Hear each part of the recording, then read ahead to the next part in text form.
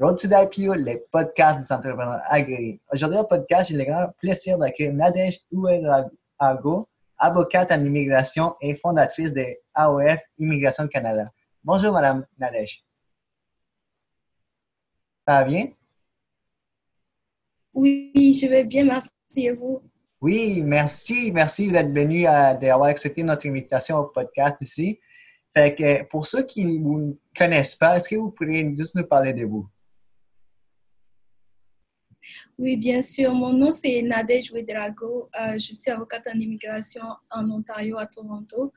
Je suis originaire du Burkina Faso, donc OK. j'ai étudié là-bas, j'ai fait des études. J'ai fini avec un baccalauréat littéraire. Ensuite, je suis venue au Canada pour étudier. J'ai fait Sciences Po. J'ai gradué d'un bachelor en sciences politiques. Ensuite, j'ai fait droit civil et droit de l'immigration. OK, wow, oui. Fait que moi, je veux parler en plus vraiment de votre travail au gouvernement du Canada parce qu'avant de lancer votre compagnie, vous avez travaillé au gouvernement du Canada, puis je veux savoir comment est-ce que ça fonctionne ici au niveau de qu'est-ce qui est gouvernemental.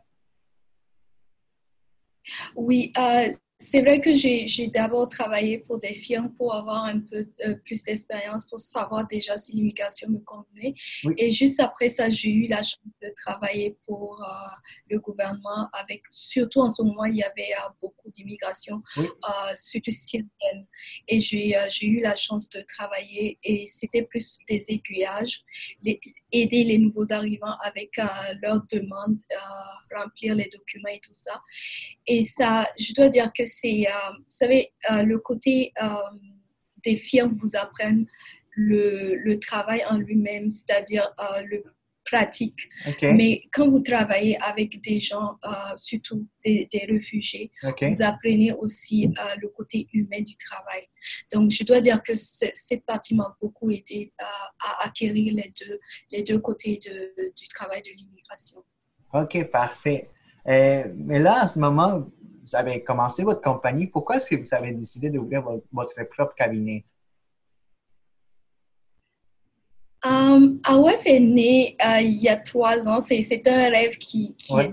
qui naît en moi, en fait. OK. D'ailleurs, je voudrais dire aux gens qui nous regardent, les jeunes qui nous regardent, quand vous finissez les études, prenez un moment pour être honnête avec vous-même. Oui. Qu'est-ce que je veux faire? Où est-ce que je me vois dans quelques années? Et soyez honnête avec vous-même. Quand j'ai fini mes études, pendant mes études, j'avais beaucoup travaillé pour d'autres avocats, pour d'autres Oui. compagnies. Et j'avais déjà une idée de ce que je voulais un OK. peu. Et je dois dire que moi, je me sentais plus créative quand Oui. je travaillais pour moi-même. Et, mais c'est difficile quand vous finissez, vous êtes jeune et que vous demandez au niveau des ressources comment je vais faire pour me mettre à mon propre compte. C'est Oui. difficile, je dis pas Mhm. non, mais il faut être honnête avec soi-même. Et quand on est honnête avec soi-même, on réalise vite que voilà, c'est ce que j'ai envie de faire. Et mon rêve de voir la manière dont je voulais que mes clients soient traités, la manière dont j'avais envie de travailler, Oui. je me sentais plus confortable de lancer mon propre business. Et je dois dire que peut-être mon rêve était plus fort que OK. ma peur. OK, Ça wow, m'a ça beaucoup c'est aidé à lancer. vraiment une belle phrase, vraiment une belle phrase, merci.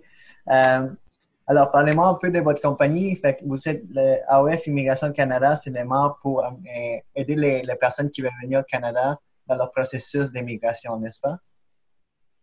Absolument. Alors, on fait tout type d'immigration. On fait les étudiants, les travailleurs qualifiés, les réfugiés.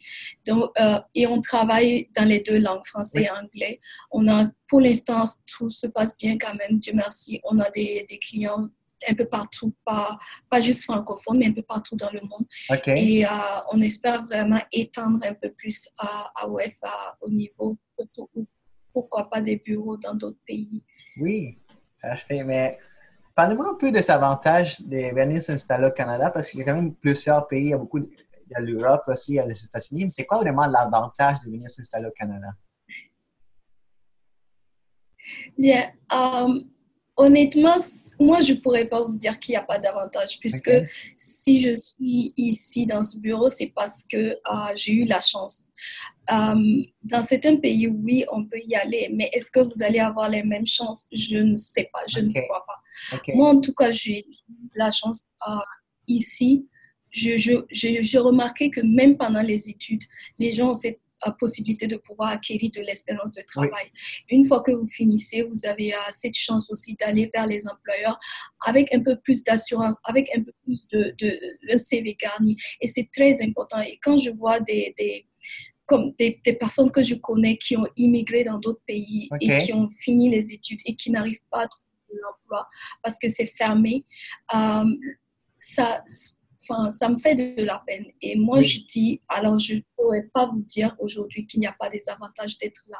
Parce que si vous êtes réellement motivé à vous Oui. battre, le Canada vous donne la chance de vous battre. Ça, c'est un fait. Ça, c'est certain, oui. Puis, en fait, pour ceux qui nous écoutent, en fait, quelles sont les multiples opportunités d'entrée que le Canada offre? Le Canada offre beaucoup de portes d'entrée, mais c'est quoi vraiment ces opportunités-là? C'est quoi les programmes qui s'offrent pour venir ici? Vous voulez dire pour les immigrants qui Oui, veulent venir? oui, OK.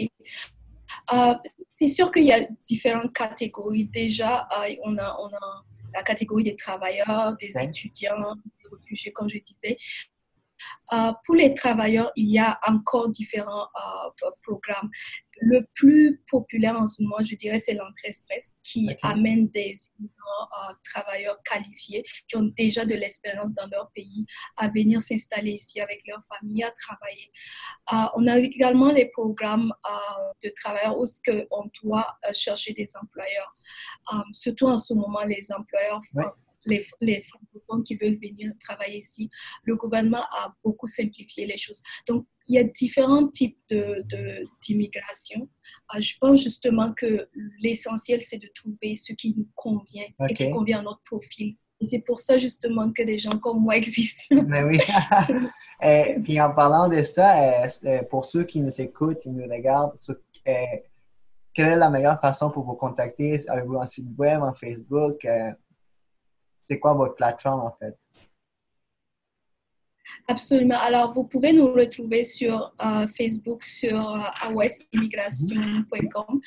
Et vous pouvez aussi, en ce moment aussi, vous pouvez nous envoyer un message sur WhatsApp sur le numéro.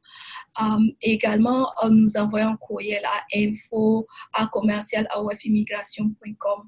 Généralement, je dirais aux travailleurs qui sont intéressés à immigrer d'envoyer directement leur CV avec un petit mot nous expliquant qu'ils veulent immigrer. C'est plus facile de répondre parce qu'on a déjà le CV, on peut déjà faire OK. l'étude et répondre. Parfait. Fait que nous, on va mettre tous les liens disponibles sur la description de la vidéo et de l'audio pour que le monde puisse vous contacter. Euh, J'aurais aussi d'autres questions en fait. C'est quoi les défis que les immigrants doivent faire face avant de venir au Canada? Tu sais, parce qu'ils viennent ici, il y a beaucoup déjà des défis de langue, mais avant vraiment de quitter leur pays, c'est quoi les plus grands défis qu'ils doivent faire face? Selon mon expérience personnelle, le plus grand défi, c'est déjà de prendre la décision. Oui, Déjà prendre la décision de quitter son pays d'origine, où est-ce qu'on a sa famille et enfin, on a déjà souvent un travail, c'est le plus difficile.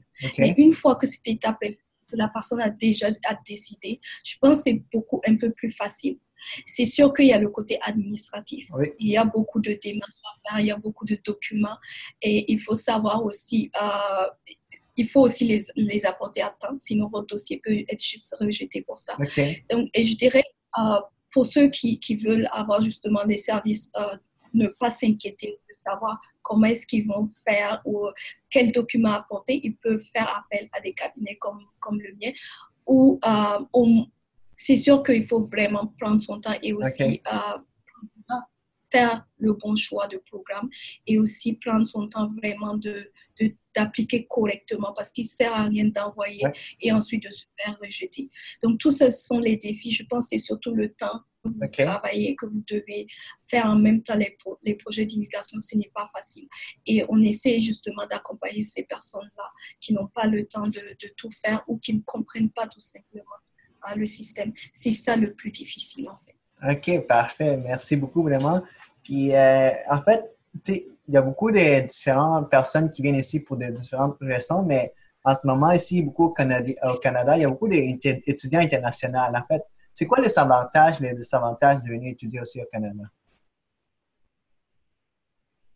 Bien, c'est sûr que comme on le disait, comme vous le disiez tantôt, il y a la langue, c'est déjà un avantage d'apprendre les deux, de OK? pouvoir étudier la langue qu'on veut.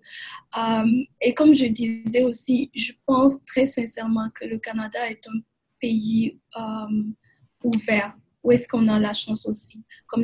Pour moi, c'est très important que la personne ne reparte pas les mains vides juste avec un diplôme. Parce que le OK? diplôme, c'est très important. Oui. L'expérience de travail, selon ce que je vois dans ce travail, est très, très important. OK? Et souvent, les parents me demandent, mais pourquoi est-ce que je ne vais pas aller en Europe? Et ici, ça coûte cher. Mais je dis, mais OK, c'est bien, peut-être que l'Europe est moins chère, mais à Oui. la fin du processus, qu'est-ce que l'enfant gagne en retour, en fait? Et aussi, faut savoir que le Canada est l'un des pays, des rares pays où on peut demander le statut de résident permanent après OK. les études. Ah oui? Pas tous les pays. Combien de pays connaissez-vous où est-ce qu'après les études, vous pouvez rester et faire votre vie? Enfin, comparé à ce que le prix, oui, c'est peut-être plus cher comparé à l'Europe, OK. mais regardez les avantages aussi qu'il y a et c'est surtout de ça dont je parle avec les parents. C'est quand même un gros, gros avantage de pouvoir rester ici après les études. Ça, c'est certain. Exactement, et c'est de pouvoir avoir les mêmes droits que les Canadiens et enfin, moi, j'en connais pas beaucoup. Peut-être vous en connaissez beaucoup de pays comme ça, mais moi, non, j'en connais Non, pas. non, je pense pas non plus. Je pense que vraiment le Canada est en dessous, comme vous dites, qui accepte vraiment les personnes pour après les études parce qu'ils ont besoin quand même beaucoup de professionnels ici, fait qu'ils veulent les garder aussi. Ouais. Exactement. Là qu'on est rendu à la dernière question de notre podcast, puis c'est quelque chose qui est d'actualité. Fait que je voulais savoir comment les gouvernements du Canada devraient réagir à la crise migratoire. Tu sais, parce qu'on voit souvent à la télé beaucoup des pays qui sont en guerre, puis le monde fuit ça. Puis comment est-ce que, à votre avis, comment est-ce que le Canada devrait réagir à ça, à la crise migratoire? Tu sais, aux États-Unis, avec les présidents le monde essaie ils s'en vont des États-Unis ou du monde qui vient du Moyen-Orient, c'est quoi vraiment la façon que le Canada devrait agir?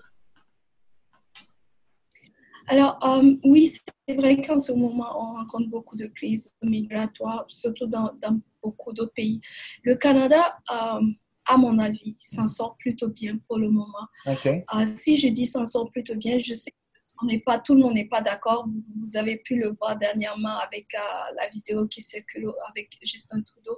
Oui. Mais moi, je crois que il faut être honnête.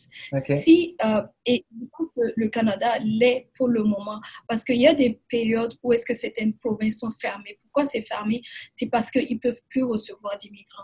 Quand ils OK. ne peuvent plus recevoir, ils ferment certains programmes. Et moi, je trouve que c'est beaucoup mieux de fermer des programmes d'immigration ou simplement dire, voilà, pour l'instant, on ne peut pas recevoir et de traiter les gens avec dignité. Ça Oui. permet de traiter les gens avec dignité parce que quand je vois la manière dont ça se fait dans certains pays, ça me revolte un peu. Et je crois que pour l'instant, le Canada s'en sort bien dans la façon de traiter les immigrants, de les traiter avec humanité, avec respect. Oui. Et c'est ça vraiment le plus important. Et quand on ne peut pas recevoir d'immigrants, peut-être pour des gens comme moi, c'est dommage, mais il faut être honnête. On ne peut pas OK. recevoir pour l'instant et on arrête pour le moment. Et je pense que si les autres pays Oui. commençaient à regarder aussi l'exemple du Canada, on va pas mal s'en sortir. Mais oui, mais c'est certain. Merci beaucoup pour cette belle entrevue ici au Road to l'IPO. Puis vraiment, j'apprécie vraiment votre temps, Madame Narèche. Merci. Merci à vous de m'avoir invité. Vraiment.